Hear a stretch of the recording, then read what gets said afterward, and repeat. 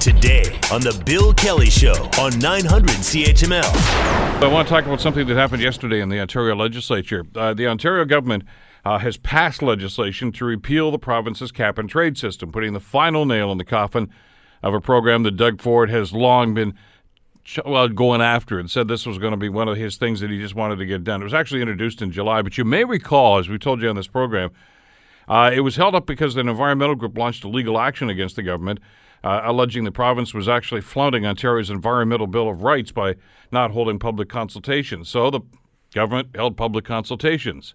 Hands up anybody that saw any of those. No, neither did I. I don't know. But they say they did it, so mid-October, and they said it's all done. So they passed the legislation.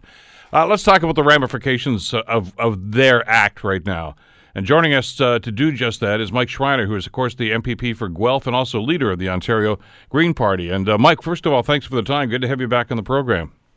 Oh, happy to be on, Bill, especially talking about such an important issue. Well, yeah, I mean, you saw there, you were in the House, you saw the characterization from Rod Phillips yesterday, the Environment Minister, of course, for the government, says cap and trade was costly, it was ineffective, it was killing jobs, and it's gone. I've always had problems with that third one, Rob, Mike, that it was killing jobs, because the numbers belie that. Ontario has actually had an incredible economic growth, and I think a plus 960,000 job total in the last little while. So where's the job-killing aspect?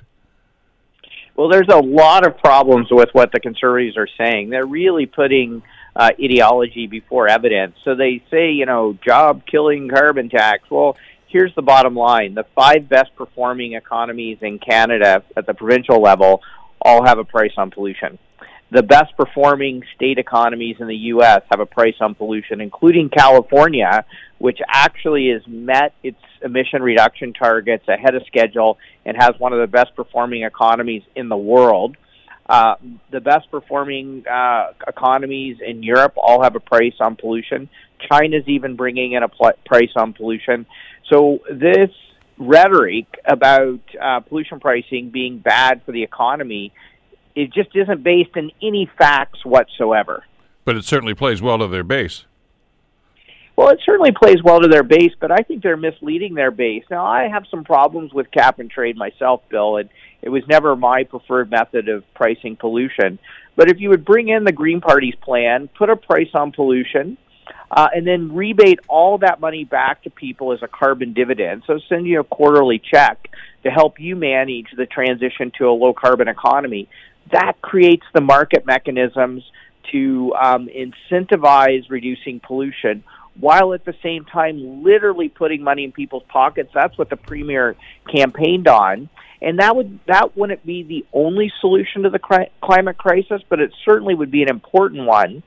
And why the government doesn't explore low-cost, efficient ways of pricing pollution and helping people with modest and middle incomes manage the transition makes no sense to me. Why they don't support something like that? Well, the plan that you've just outlined is a variation on what the Prime Minister is trying to do right now and trying to get instituted. And I'm sure you saw that poll that came out today that suggested that over 50% of Canadians now are supportive of that sort of a plan that's going to see the rebate checks go right back to individuals as opposed to what this government was doing, the Wynne government was doing on this. Yet we've got a premier in this province, Mike, that's already committed $30 million to fight this in court. Yeah, so that I just find outrageous. I don't think anyone voted Conservative to have the Premier waste your hard-earned tax dollars on a politically motivated lawsuit against the federal government that has no hope, at least according to most legal scholars, of being successful. So, here's where we are in Ontario. According to the Environment Commissioner's Office, in the first 6 months of this year alone, extreme weather events caused by climate change is costing the average household $350. So we're on track, if you take that out over the full 12 months of the year, for climate change to cost every household in this province around $700. And yet we have no plan. I think that's fiscally irresponsible on the part of the government. They have no plan. By the way, the irresponsible way they canceled the cap and trade plan is going to contribute an additional $3 billion to our budget deficit, which we already have a budget deficit, but it's way too high. Then on top of that, they're going to waste at least $30 million in a politically motivated lawsuit against the federal government. And they've now told investors around the world that when it comes to the clean economy, the fastest growing sector of the global economy, that Ontario is closed for business. Ripping up contracts for renewable energy and things like that has even led the Ontario Chamber of Commerce and the Business Council of Canada to, chastise the government, saying, why are you doing this? This sends the wrong message to investors and job creators. So I think what they're doing is entirely irresponsible. It's reckless, and it's unnecessary, because we can put forward a climate plan that I think fits with some of what the government was talking about during the election campaign. This whole thing, and there have been a couple of different, I think, examples of this, Mike. Actually, I think one of the shortcomings of our first past the post system here in our voting system.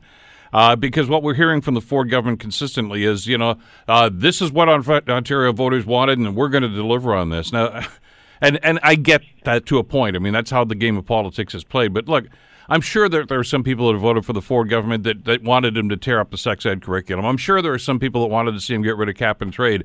But I think the reality here in this province is that the majority of people that voted probably for the PCs simply wanted to get rid of Kathleen Wynne and didn't really give a darn exactly what Ford was going to do. But they take that victory and say, now we can do whatever we want because we have this strong mandate.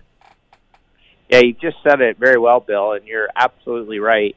And I would just add to that 60% of the people who voted for a political party that supports some form of pollution pricing. Now, the Liberals, the NDP, and Greens all have, different approaches to that.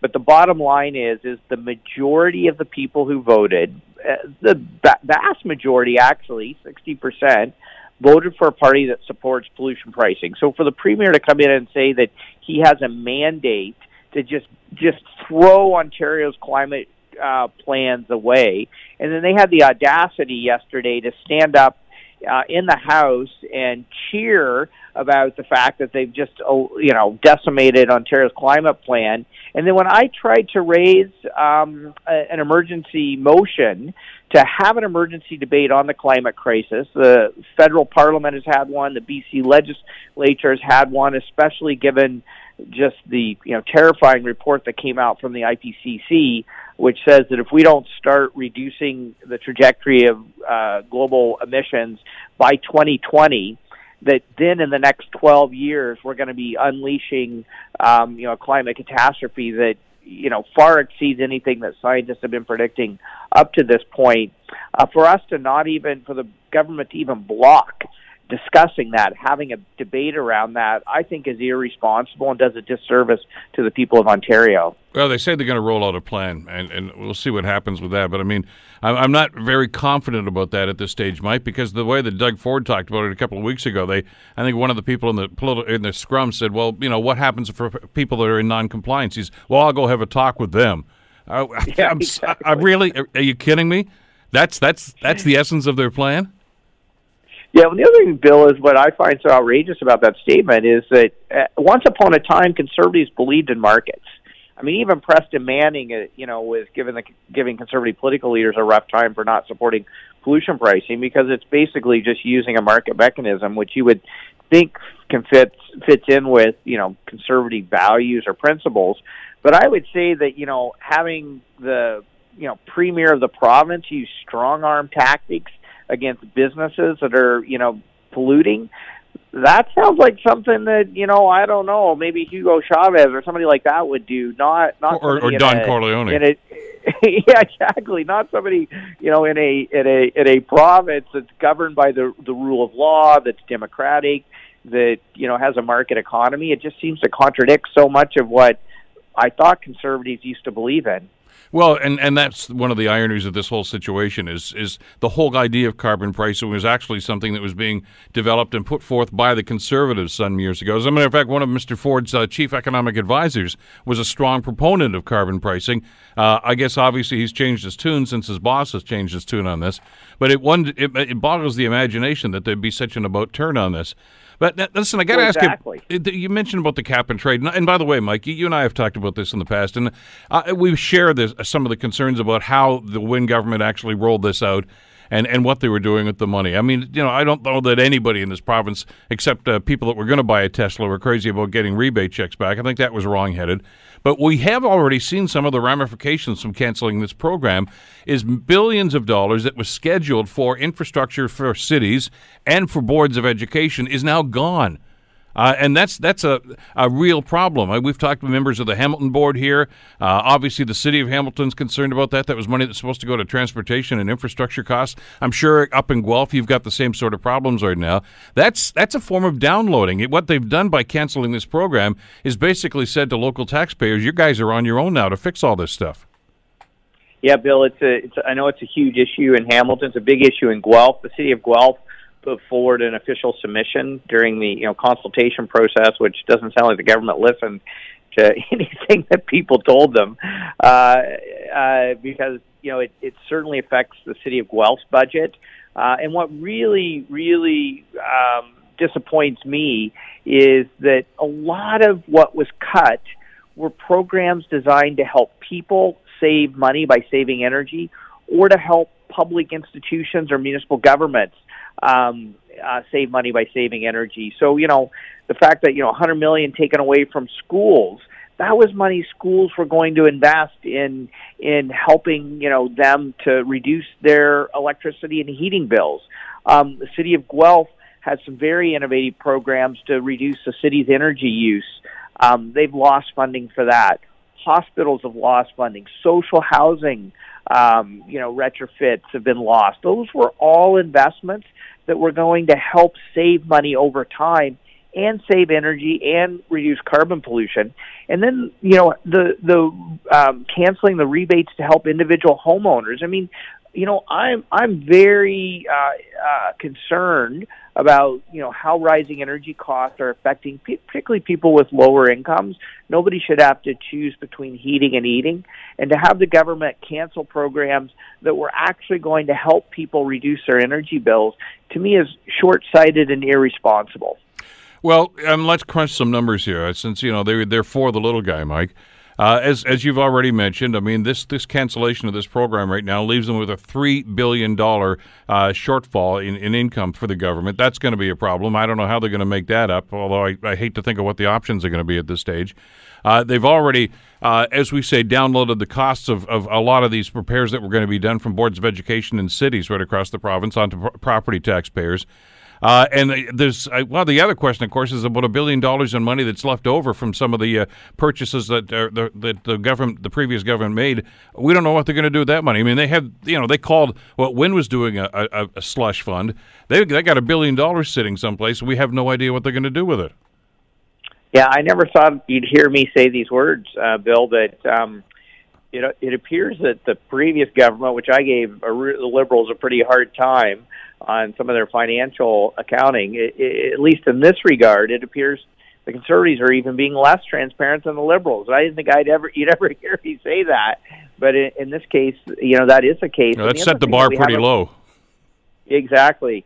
The other thing that hasn't been brought up yet, Bill, either, is the way in which, the reckless way in which they canceled the cap and trade program has exposed Ontario to possible legal risk. And I know I was on the committee that reviewed the cap and trade cancellation bill, and there were manufacturers there who had purchased emission credits, in good faith, obeying the law, following the rules. They're now out of luck, and the government's calling them speculators. And I asked one, the owner of one company, I'm like, "Are you a speculator? Were you speculating in the market?" And he's like, "No. I was just trying to do the right thing. I was trying to follow the law and trying to make a business decision based on my legal obligations, and now I'm out a lot of money." There was a lawyer who came to committee talking about, how a number of her clients are considering legal action. I tried to move some amendments forward to help protect the province against possible legal action. The Conservatives voted those down. And so I'm worried that the cost might even go up. It'd be good for lawyers, obviously, but I don't think it'll be good for the people of Ontario. Well, we have to wait for the other shoe to drop, I guess, because the environment minister says they're going to roll their plan out, although it's not going to have any price on carbon on it. So this is something that's new and innovative, because I'm not so sure that can actually happen. But I guess at that point, Mike, we'll have to have that conversation. We do appreciate your time today, though. Thanks so much. Absolutely, Bill. And I've told the environment minister many times I'm happy to give him some ideas. And so even though we disagree on pollution pricing, I'm going to continue to try to work with the minister, because this is such a critically important issue. Absolutely. Thanks again, Mike. We'll talk soon. Have a good day, Bill. Mike Schreiner, of course, Guelph MPP and a leader of the Ontario Green Party. And a great deal of concern. And I'm sure, like I say, the people that are hardcore PC supporters, that political base that the Premier seems to be playing to, I'm sure are very, very happy about this. But you got to ask yourself, from a financial standpoint, what cost? To have an income shortfall for the government of $3 billion, and then all these extra costs that are going to go on to our property taxes as a result of this move. You got to ask yourself, really, legitimately, what's the upside here for you and me? You're listening to the Bill Kelly Show podcast on 900 CHML. Should the gag order be lifted on traumatized jurors post-trial when it comes to, psychiatric mental health assistance? Amazingly enough, and we found this to be the case with some of the more dramatic and horrific trials and some of the details that come out of some of these trials in recent years, it's obvious, but now we're starting to, I think, understand that jurors can be impacted very negatively by this. And some of them are feeling quite isolated because they don't think they're allowed to get the help that they really need. I want to bring Jeff Manishin into the conversation, criminal lawyer with Ross and McBride here in Hamilton, and former Crown attorney. Jeff, thanks so much for the time. It's great to have you with us today. Hi, Bill. It's always a pleasure. To have a gag order on jurors and say you can't talk to anybody about anything that happened behind closed doors sounds a little draconian, but was that put in place with the best of intentions? Yeah, I think it was, Bill, and it's been around for a long time, certainly for as long as I can recall. The phrase that's used is that unless it's for an investigation of a potential offense under another section of the criminal code, potentially obstruction of justice for a juror, or giving evidence in a criminal case regarding some other offense, every member of the jury and anybody providing any technical or personal or other support service to a juror basically cannot disclose any information regarding the proceedings of the jury when it was absent from the courtroom if it wasn't subsequently disclosed in open court. So no juror or anybody offering support can do so. Otherwise, it's an offense punishable on summary conviction, and that has to do with any proceedings of the jury. But some would look at this and say, well, look, if a verdict's already been rendered, what difference does it make? Yeah, I think the idea, though, is that jurors should be allowed to serve the public and the community without fear of any recriminations, hearing about what somebody did or didn't think in a position that somebody took. They should be allowed to be able to keep it confidential. The idea essentially being that they should be free to be able to express their views and know that it won't go outside the jury room. That's the thinking of it. And I can understand that rationale. But now let's move on to where we are here in 2018. And we've heard some stories, Jeff, about the impact on not just jurors, but I think everybody in the court on some of the things that have gone on, some of the trials, some of the horrific details that have gone on. And we understand that post-traumatic stress disorder can be a factor in situations like this. So I'm assuming that that's the motivation behind this legislation that's being proposed now. Yeah, and in fact, Bill, I seem to recall that we discussed several months ago the concept of the Ontario government providing trauma counseling for jurors. You did. And I think we discussed at that time the challenges the jurors face where they have been through witnessing evidence of really dramatic and emotionally powerful and upsetting proceedings and events. And they may, other than talking to fellow jurors, who can they really talk with about it? Now, we have to be careful to be able to delineate. They can't talk to anybody about the proceedings. Can they talk about the effect that what they saw had on them? I would say they probably could, Bill, because remember, that's not talking proceedings. That's simply, I was really upset by what I saw. I was really upset by hearing this testimony. It's brought back memories for me, or it's caused me nightmares, or it's caused me a lot of emotional disturbance. Could one talk with a counselor about that? I would say they could, because that's not the proceedings. That's the personal impact. But there is a limitation. And how would the average person know where to draw the line? Well, that's a challenge. Obviously, a judge tells them you aren't talking about proceedings, and any person that was dealing with them should be made aware of that too. So if the Ontario government has set up a counseling support service for jurors, clearly whoever's available to be able to provide that kind of counseling would be aware of it. So you do have to take some care, but I guess the way that we'd phrase it, Bill, is that counseling process would be restricted. The juror might be limited as to how much he or she could say. Because, I mean, the reality here, Jeff, and you've talked about this with some of the other trials. I know we can't get into specifics about some of them, but I mean, some of the stuff is public information. Graphic photos of crimes, of murders, graphic descriptions, videos in a couple of the high-profile cases that you and I have talked about over the last couple of years. It's got to have an impact on people. Sure, and I think one of the major reasons that it does, Bill, is what they're seeing is so foreign to their own life experience.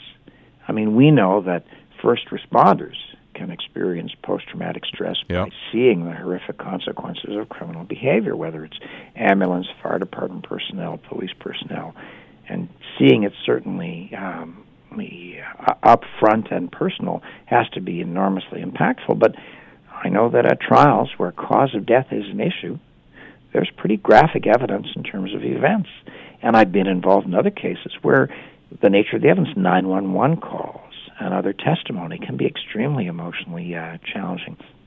And even in terms of being able to see how victims, and family members of deceased and so forth are dealing with it can be very distressing and upsetting too. Has the court been aware of this? Are they making some moves now to try to accommodate this? Well, you say as the court, there's no real power for a judge. There isn't a direct statutory power for a judge to do it.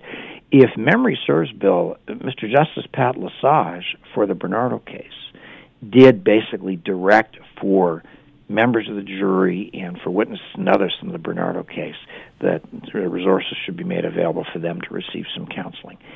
Has a judge got a power to do so? I suppose a judge could say, look, I'm going to direct that funding should be available.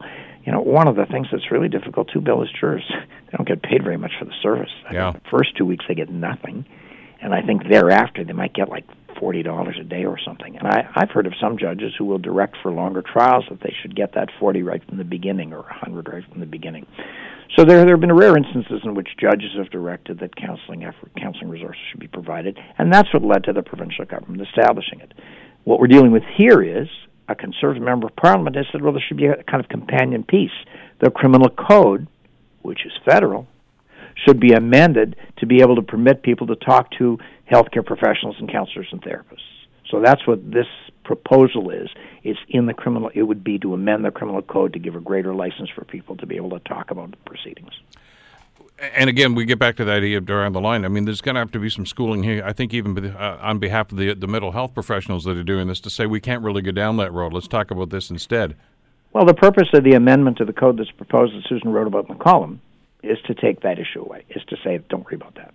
That's why the amendment to the code. So a judge can't do it. The provincial government can't do it because it's federal legislation. So, it gives rise to an interesting issue, Bill, even apart from the specific restriction on an ability of the juror to talk about a case for the purpose of counseling. Over the years, there have been studies done in other countries about the impact of certain evidence on jurors, and it can be important from the standpoint of what kind of instruction to them could or couldn't assist them in understanding the law or applying certain legal principles to the evidence. And you need to be able to know from jurors, wouldn't it be good to be able to find out, did you understand this particular explanation of the defense of not criminally responsible by mental disorder? Or I gave you an instruction on limited use of evidence. Did you get what I was saying on that? Did you follow it? And so forth. We can't do that social science research. We can't talk to jurors to find out about those sorts of things. And so we're kind of hamstrung in the justice system to learn. I heard a lecture some years ago from a lawyer from Australia that they allowed in a certain category of cases and for a certain period of time and certain research purposes to be able to allow the researchers to talk to jurors. It was fascinating.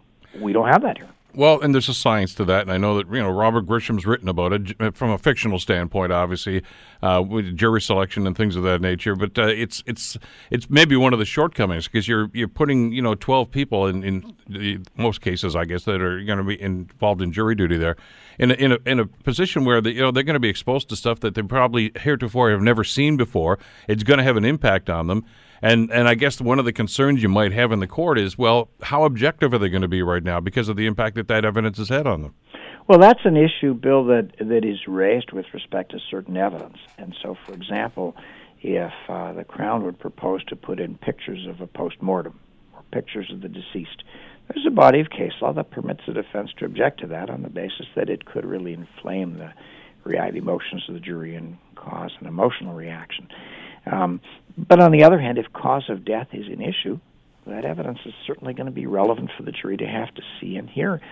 And the trend has been to say, look, jurors can understand that they have to, maintain their objectivity and decide it without any emotional reaction. But let's try it this way, Bill. So we say that to jurors. How well does that instruction work? How do we know? And you could say, well, let's just do a social science research exercise and put a bunch of people in a room, and it's not a real case, but show them pictures and give them instruction, see how well they do with it. Well, that can help you to some extent, but it's kind of artificial. So, try it a different way, Bill. The Paul Manafort case.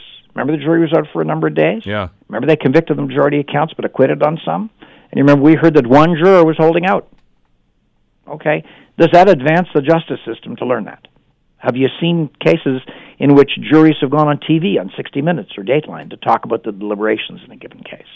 Does that help or not?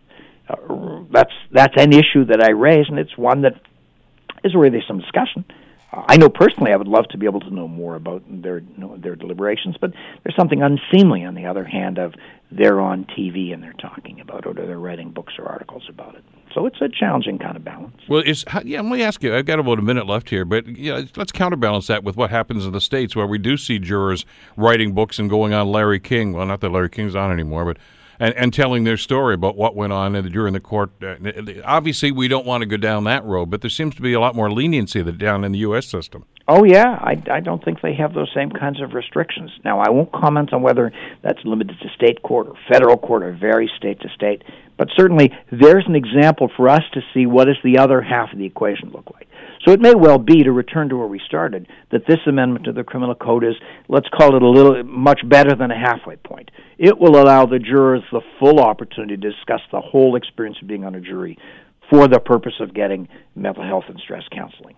So in that sense, it's a good amendment. And it's, as I say, it's complementary to, in other words, supportive of what Ontario has done, and probably other provinces should do too, is to make that trauma counseling available for jurors. It's an important service for people to serve, on a jury, and we appreciate it. We owe it to them to give them the support they need. Absolutely. Jeff, thanks as always. Appreciate the time today. Okay, Bill. Always a pleasure, as I say. Jeff Madison, criminal lawyer with Ross McBride, former Crown attorney as well. Why don't I get Mark Ferrand into the conversation? Mark, of course, is somebody who served on a jury and has been one of the strong advocates for this kind of medical help at the same time. Mark, thank you so much for the time. I appreciate you jumping on today. My pleasure. Thanks for having me on. You've been very vocal about this. You've been an advocate for this. I'm sure you've seen the proposal, the amendment that is to Bill C-417 right now. What are your thoughts on what's being proposed? Well, I think it's a very important step for the justice system and for jurors and for Canadians, and I think it's long overdue, and it provides jurors with a total package in the sense that they can, once the trial is over and they aren't feeling like themselves, they aren't or are disturbed by the images that they see in the courtroom and require medical intervention and access to a clinician, they can now speak about whatever they need to under the terms of being a juror and within the court. So there's no barrier now to them. They can discuss deliberation. They can discuss any of the trial elements. I'd like to look at this, the prohibition that has been in place for many, many, many years here, Mark, and simply say it was probably an oversight or a loophole there, because I don't think when this was devised that there was a much of an understanding about PTSD and the impact that it can have on people, and the impact that this jury experience could have on people. Well, that's true, and I think, also jurors for many, many years just didn't talk about the trial experience, and we didn't hear from jurors post-trial either. That exists in Canada. It's not like the U.S. where you can stand on the steps of the courthouse after a trial and speak openly about what occurred, how you reached a verdict, and even get a book deal. The jurors simply walked out of the courtroom and disappeared into the ether, which is part of our system, and that's a sense of privacy that is afforded to them. But we've heard from jurors over the years, and I'm one of them, that they just, weren't feeling like themselves or like myself and others were deeply disturbed and affected by what they saw in the courtroom. And then trying to access services post-trial was almost impossible because they just didn't exist, or they had to be issued by a judge at the time. How frustrating was that for you? Oh, it was intensely frustrating. It's one of the reasons that I got sicker and sicker over time, because I couldn't access any services, and B, a lot of clinicians were very apprehensive to take me on and other jurors because of that fear of there being reprisals, because it's at that point, there was confusion about the legalities of it. So a lot of clinicians just said, I can't talk to you, you're a juror. It's illegal for us to have a conversation. Or, it's against policy within EAP programs, so they just weren't willing to take them on. So, the juror was really at the mercy of the public health system, and trying to find a clinician on their own just seemed something that wasn't right. So you're in a situation right now where you're dealing with issues, you're dealing with psychological issues because of this. And that's got to be exacerbated, I would think, Mark, by the fact that, when you tried to knock on doors for help, everybody said, sorry, can't do anything for you. Yeah, that's true, and it went on and on and on, and the public, I think it's common knowledge now that it takes a long time for somebody to get access to a psychiatrist or a psychologist through the system now, as it is, and imagine that being equally challenging as a juror. So yeah, it could take 6 to 8 months before you even have a meeting with somebody, or even able to find somebody who's willing to take you on. Yeah, and I mean, you get into a hypothetical situation where you wait that 6 or 8 months and get in there and say, okay, here's my I'm sorry, we can't talk about that. Yeah. And then you're right back to square one. Exactly. And so, the Ontario government, British Columbia, Saskatchewan, all understood that and put a program into place where jurors have access to a set amount of counseling hours through the Attorney General's office in those respective provinces. But we're still looking at provinces that have nothing in place, or it's very cumbersome to get access to that program. So, this is a big step federally to remove that barrier. And one of the first steps that I hope is going to be in taking on those recommendations that the Justice Committee put forward in May in their report after studying juror mental health and jury duty for a year. Well, it's been a long, hard fight, and I'd like to think that you haven't quite crossed the finish line. There's still work to be done on this, but boy, this is a big leap, isn't it?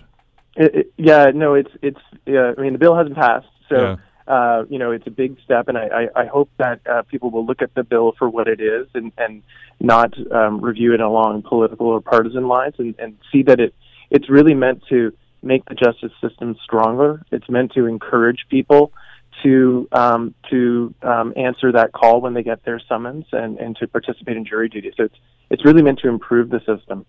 Absolutely. Well, I'm sure as the debate goes on, we'll talk more about this, but so far so good anyway, Mark. And congratulations on the great efforts that you put forward to try to get this to this point anyway, and hopefully we will push this over the finish line. Thanks again.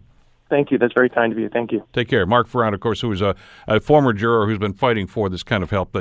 And he's got a very valid point here. This is actually an amendment that's being presented by a conservative and it's a Liberal majority government. And oftentimes those things kind of get shoved off to the side. You'd like to think that in the best interest of everybody that they can just put this into the amendment to that bill and move on and get the help people need in situations like that.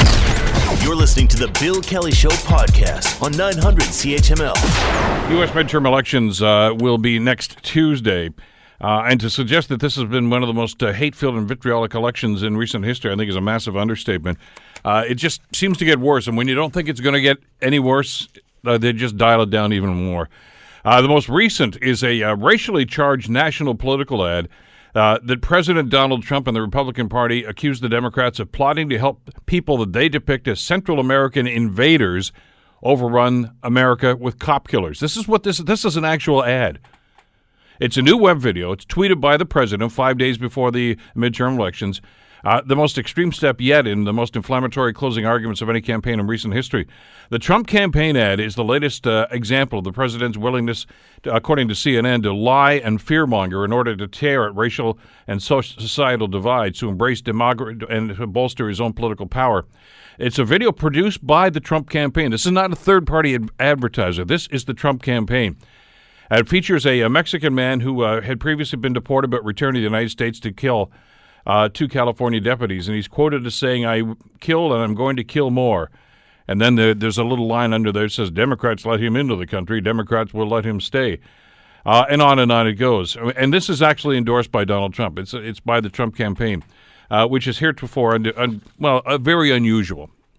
So how is this going to play? Because we've heard about the accusations, and you've heard about what he's talked about these people that are coming up through Central America right now. He's intimating, of course, and being very blunt about it in many of the speeches that he's making, that these are actually terrorists that are disguised as refugees, that these are people that are going to rape and kill people as soon as they cross the border. And he's basically sending U.S. troops down there for a confrontation when and if this should occur. Who's buying into this right now, and what kind of an impact is it going to have on the election? Let's bring Elliot Tepper into the conversation, Professor Emeritus of Political Science from Carleton University. Elliot, so good to have you on the program again. Thanks so much for being with us today. Good morning, Bill. I've seen some pretty ugly stuff over the last number of years in my time, whether it's the Johnson Goldwater stuff or some of the other things that have gone on, but I don't know that anything has compared to what we've seen over the last couple of months here. It's down and dirty, and it's closing time. So this is the clinching moments of the election, and the Republicans are fighting hard, and Trump is fighting the hardest of all. This is all about let's divert attention from the successful campaign efforts of the Democrats, who are focusing primarily on health care. Let's not talk about health care, and let's instead talk about fear of the others. I'll protect you, things that have worked very well for him in the past.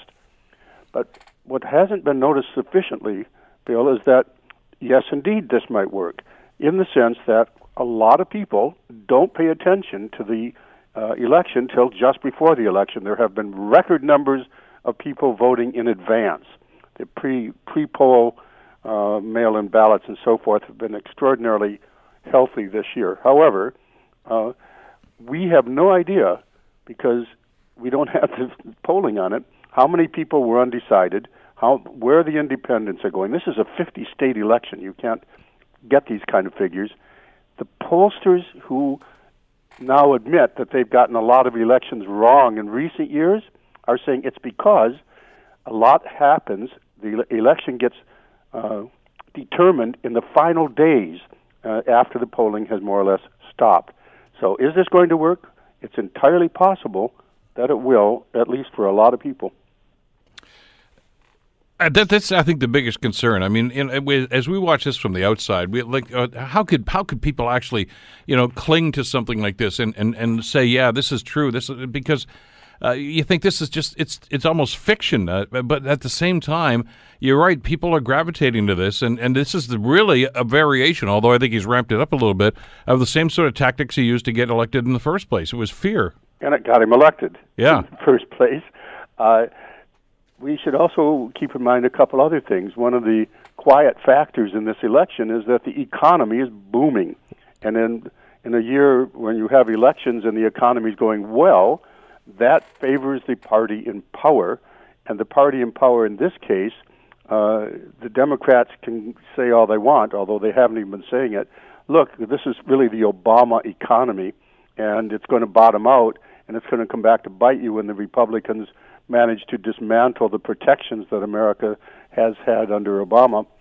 But the strength of the economy is an underlying strength for the party in power, and that includes Donald Trump. And if he can successfully do what he's very good at, which is changing the dialogue, changing what's going on away from things he doesn't want you to look at, in this case, surging Democrats based on some policies that are harmful to his party, toward things that work for him, well, he's been barnstorming on this. And of course, he's got the control of the military, and he's sending them down there. So, I mean, he's creating a narrative right now that is dominating the news cycle. That's it, and you just put the right word on it. This is dominating the news cycle instead of other things. So things that are favorable to the Republicans are now coming to the fore at the crucial climatic moments of an election, which in turn is indeed crucial. You know what's interesting about this? We talked about this, I guess, 2 years ago during the presidential campaign itself, is that the media were just chastising Trump and saying this guy can't be taken seriously, and for heaven's sakes, don't vote for this guy. Yet they gave him oodles of time on primetime television every night. Free. For free. And they're doing it again. Yes. He's underestimated as a politician. He was underestimated by the, 18 or so Republicans who were running against him, or that he was running against when he entered the nomination process. He was underestimated once he actually clinched the nomination, and he perhaps is being underestimated now. And also, let's stand back from this a bit and take a look at some other figures. Something like 90% of the Republican Party support him. So the evangelical support for him, as we've talked about, has gone up, not down, despite some of the things we've been hearing in the news about his personal behavior. So the people who elected him last time are still backing him this time, in addition to the strength of the economy. There's just a new poll out that the Harris poll said that 46% of Republican registered voters said they associate with Trump, not the party. 25%, not 46%, 25% say they associate with the party itself. So he has enormous devotion by Republican voters, even more than they say they are Republican. They're Trump people. It's not a political movement. It's a cult movement. Well, whatever it is, it's not to be underestimated. Moving to the midterms itself, it's quite clear that this is an effort to take people's attention away, to diversify the attention away from health care and other issues working for the Democrats. But, and it's also not at all clear how the final moments are going to play out. But what's going to happen in the Senate? What's going to happen in the House? And what we've been hearing all along, it's about 80% chance that Democrats are going to take the House, and Nancy Pelosi, I think unwisely, is saying, oh, yeah, we've got it. That's always a mistake. Yeah. And the Senate, well, the Republicans are confident they're going to take that. The difference between this 80% and 20% and, the House versus the Senate, those numbers haven't changed. What has changed, Bill, is this. That initial 80%, and, on one side and on the other side, who's going to take the House, who's going to take the Senate, initially, it was, yes, the Democrats are going to definitely take the House, and they have a slim possibility of taking the Senate. Now it's the Republicans have a definite possibility, they're going to take the Senate, and a slim possibility of holding the House. So the numbers haven't changed, the overall trend hasn't changed, but the reckoning within that has changed. And the way this is happening, and this is one of the things that I was somewhat surprised about, but obviously when you look at some of the way the polling numbers have changed over the last 10 days, Elliot, maybe not. But when the economy booming as it is, and there is an argument to be made that this is really just the tail end of the Obama push, and he's riding that wave. He's never going to admit that, of course. No. But you'd think that, and the Democrats can't make that stick. Well, yeah, and not... We continue to be underwhelmed by the Democrats with the way they've run campaigns. Obviously, the presidential campaign, but even through the midterms. There's this pretty strong indication here, Elliot, that these guys are just walking to the finish line, figuring we've got this. We're going to win the House. We might even pick some up. And they take their foot off the gas, as they always have done in the last couple of election cycles. And it cost them, and it may cost them in this one. Yes, there's a flood of money coming in to the Democrats, and the Democrats are using it effectively, perhaps, to get the ground game going, to be sure that people actually show up.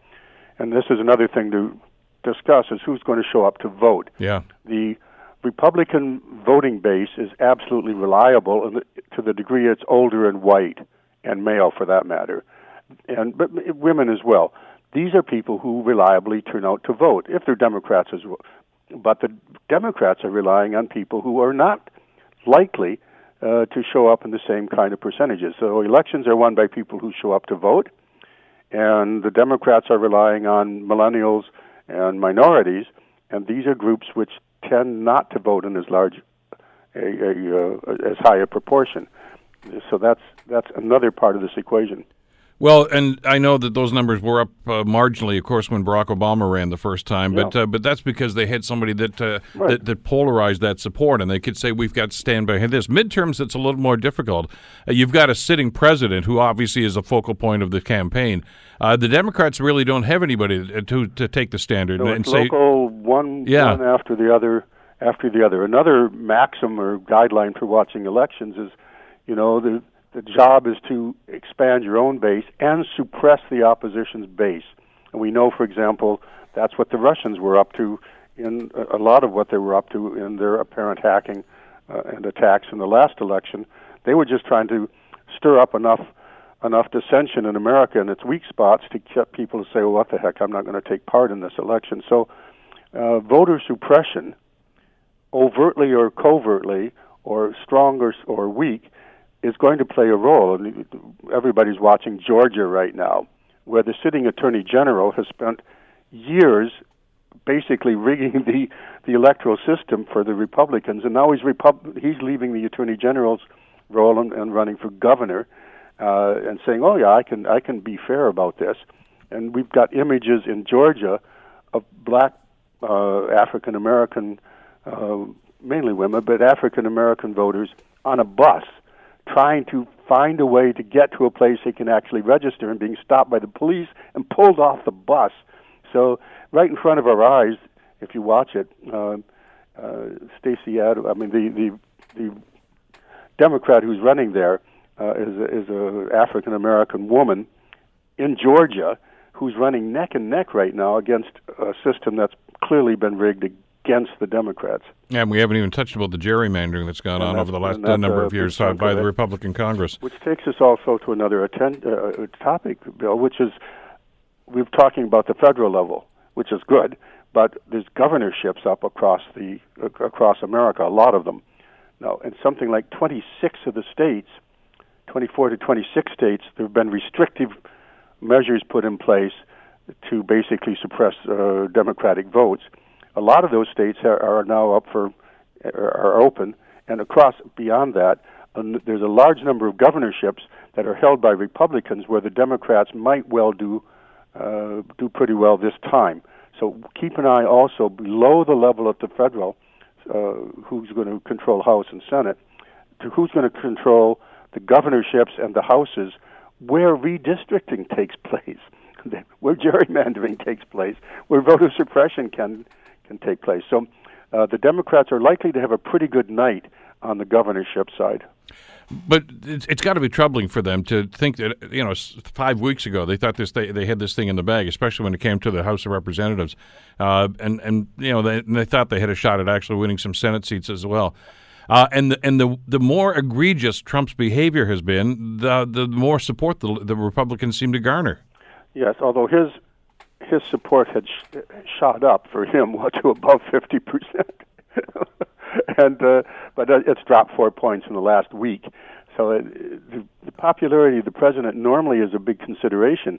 In this case, it doesn't seem to be as a determining factor, although probably a lot of the House seats that are up now for contention are because the incumbent Republican decided not to run at a time when the president's approval rating was so low. They thought it was a good time to get out, leaving open seats, and therefore the possibility maybe, even in Republican areas, that Democrats might come in. One thing we might talk about is the post-election scene, because everybody's so far, as we should be, focusing on what's going to happen Tuesday night. It's going to be, for me, a very late night, and for all junkies. But what about after the election? Assuming that the polls are correct, and I caution you that this election is not over. It could still be a big blowout for the Democrats, for example, or the Republicans might even hold the House. We don't know. But after the election, a few things. If Democrats take the House and the Republicans take the Senate, what's going to happen, among other things, is if you're looking for civility in American politics to come back, that's not going to happen. No. For sure. But another thing to keep an eye on is Mueller is going to come back. The Mueller investigation has been keeping deliberately a low profile during the cycle, as the voting is ramping up and carrying on. He's been very discreet, but I think that's likely to end right after the midterms are over. So the kinds of things about collusion and cover-up, and also follow the money, which I think is the most promising line for those who think Donald Trump is vulnerable. Mueller, I think, will be back. I think a lot of top GOP people are going to be out. That is, people appointed by the president might well be gone. I think Mattis is clearly being rumored, and now there's rumors about that actually John Bolton is spreading the rumors that Mattis is out. So there's rumors about that. But he's not likely to be the only one. People that Trump has appointed in the past that have disappointed him by saying, Mr. President, you just said X and it can't happen. It isn't just Paul Ryan who's not running. It's Dan Coats, the head of intelligence, and maybe even the FBI director, Wray, because they've said, Mr. President, no. And watch, of course, for Sessions. The Attorney General of the United States is almost certainly to go. Lindsey Graham is openly campaigning for the job. We saw that during the Kavanaugh hearings. Yeah, I mean that was his. What you saw in the Kavanaugh hearings, his audition tape, was exactly his audition. Well put, Bill. That's right. So, and of course, then Rodenstein can go, and then the Mueller investigation is in question. So there's going to be a lot of things to watch for after the election. And we'll talk about it when the dust settles, if it ever does. Elliot, thanks as always. I really appreciate the time today. Always a pleasure. Take care. That's Elliot Tepper, of course, Professor Emeritus Political Science at Carleton University. It's a game changer, and there are, as Elliot said, there are international implications for what could happen in this election. Don't forget, this new trade deal that was hammered out between Mexico, Canada, and the United States has not yet been ratified. And if there's a significant change in the Congress down in the States, that could be in peril, too. We'll see next week. The Bill Kelly Show, weekdays from 9 to noon on 900 CHML.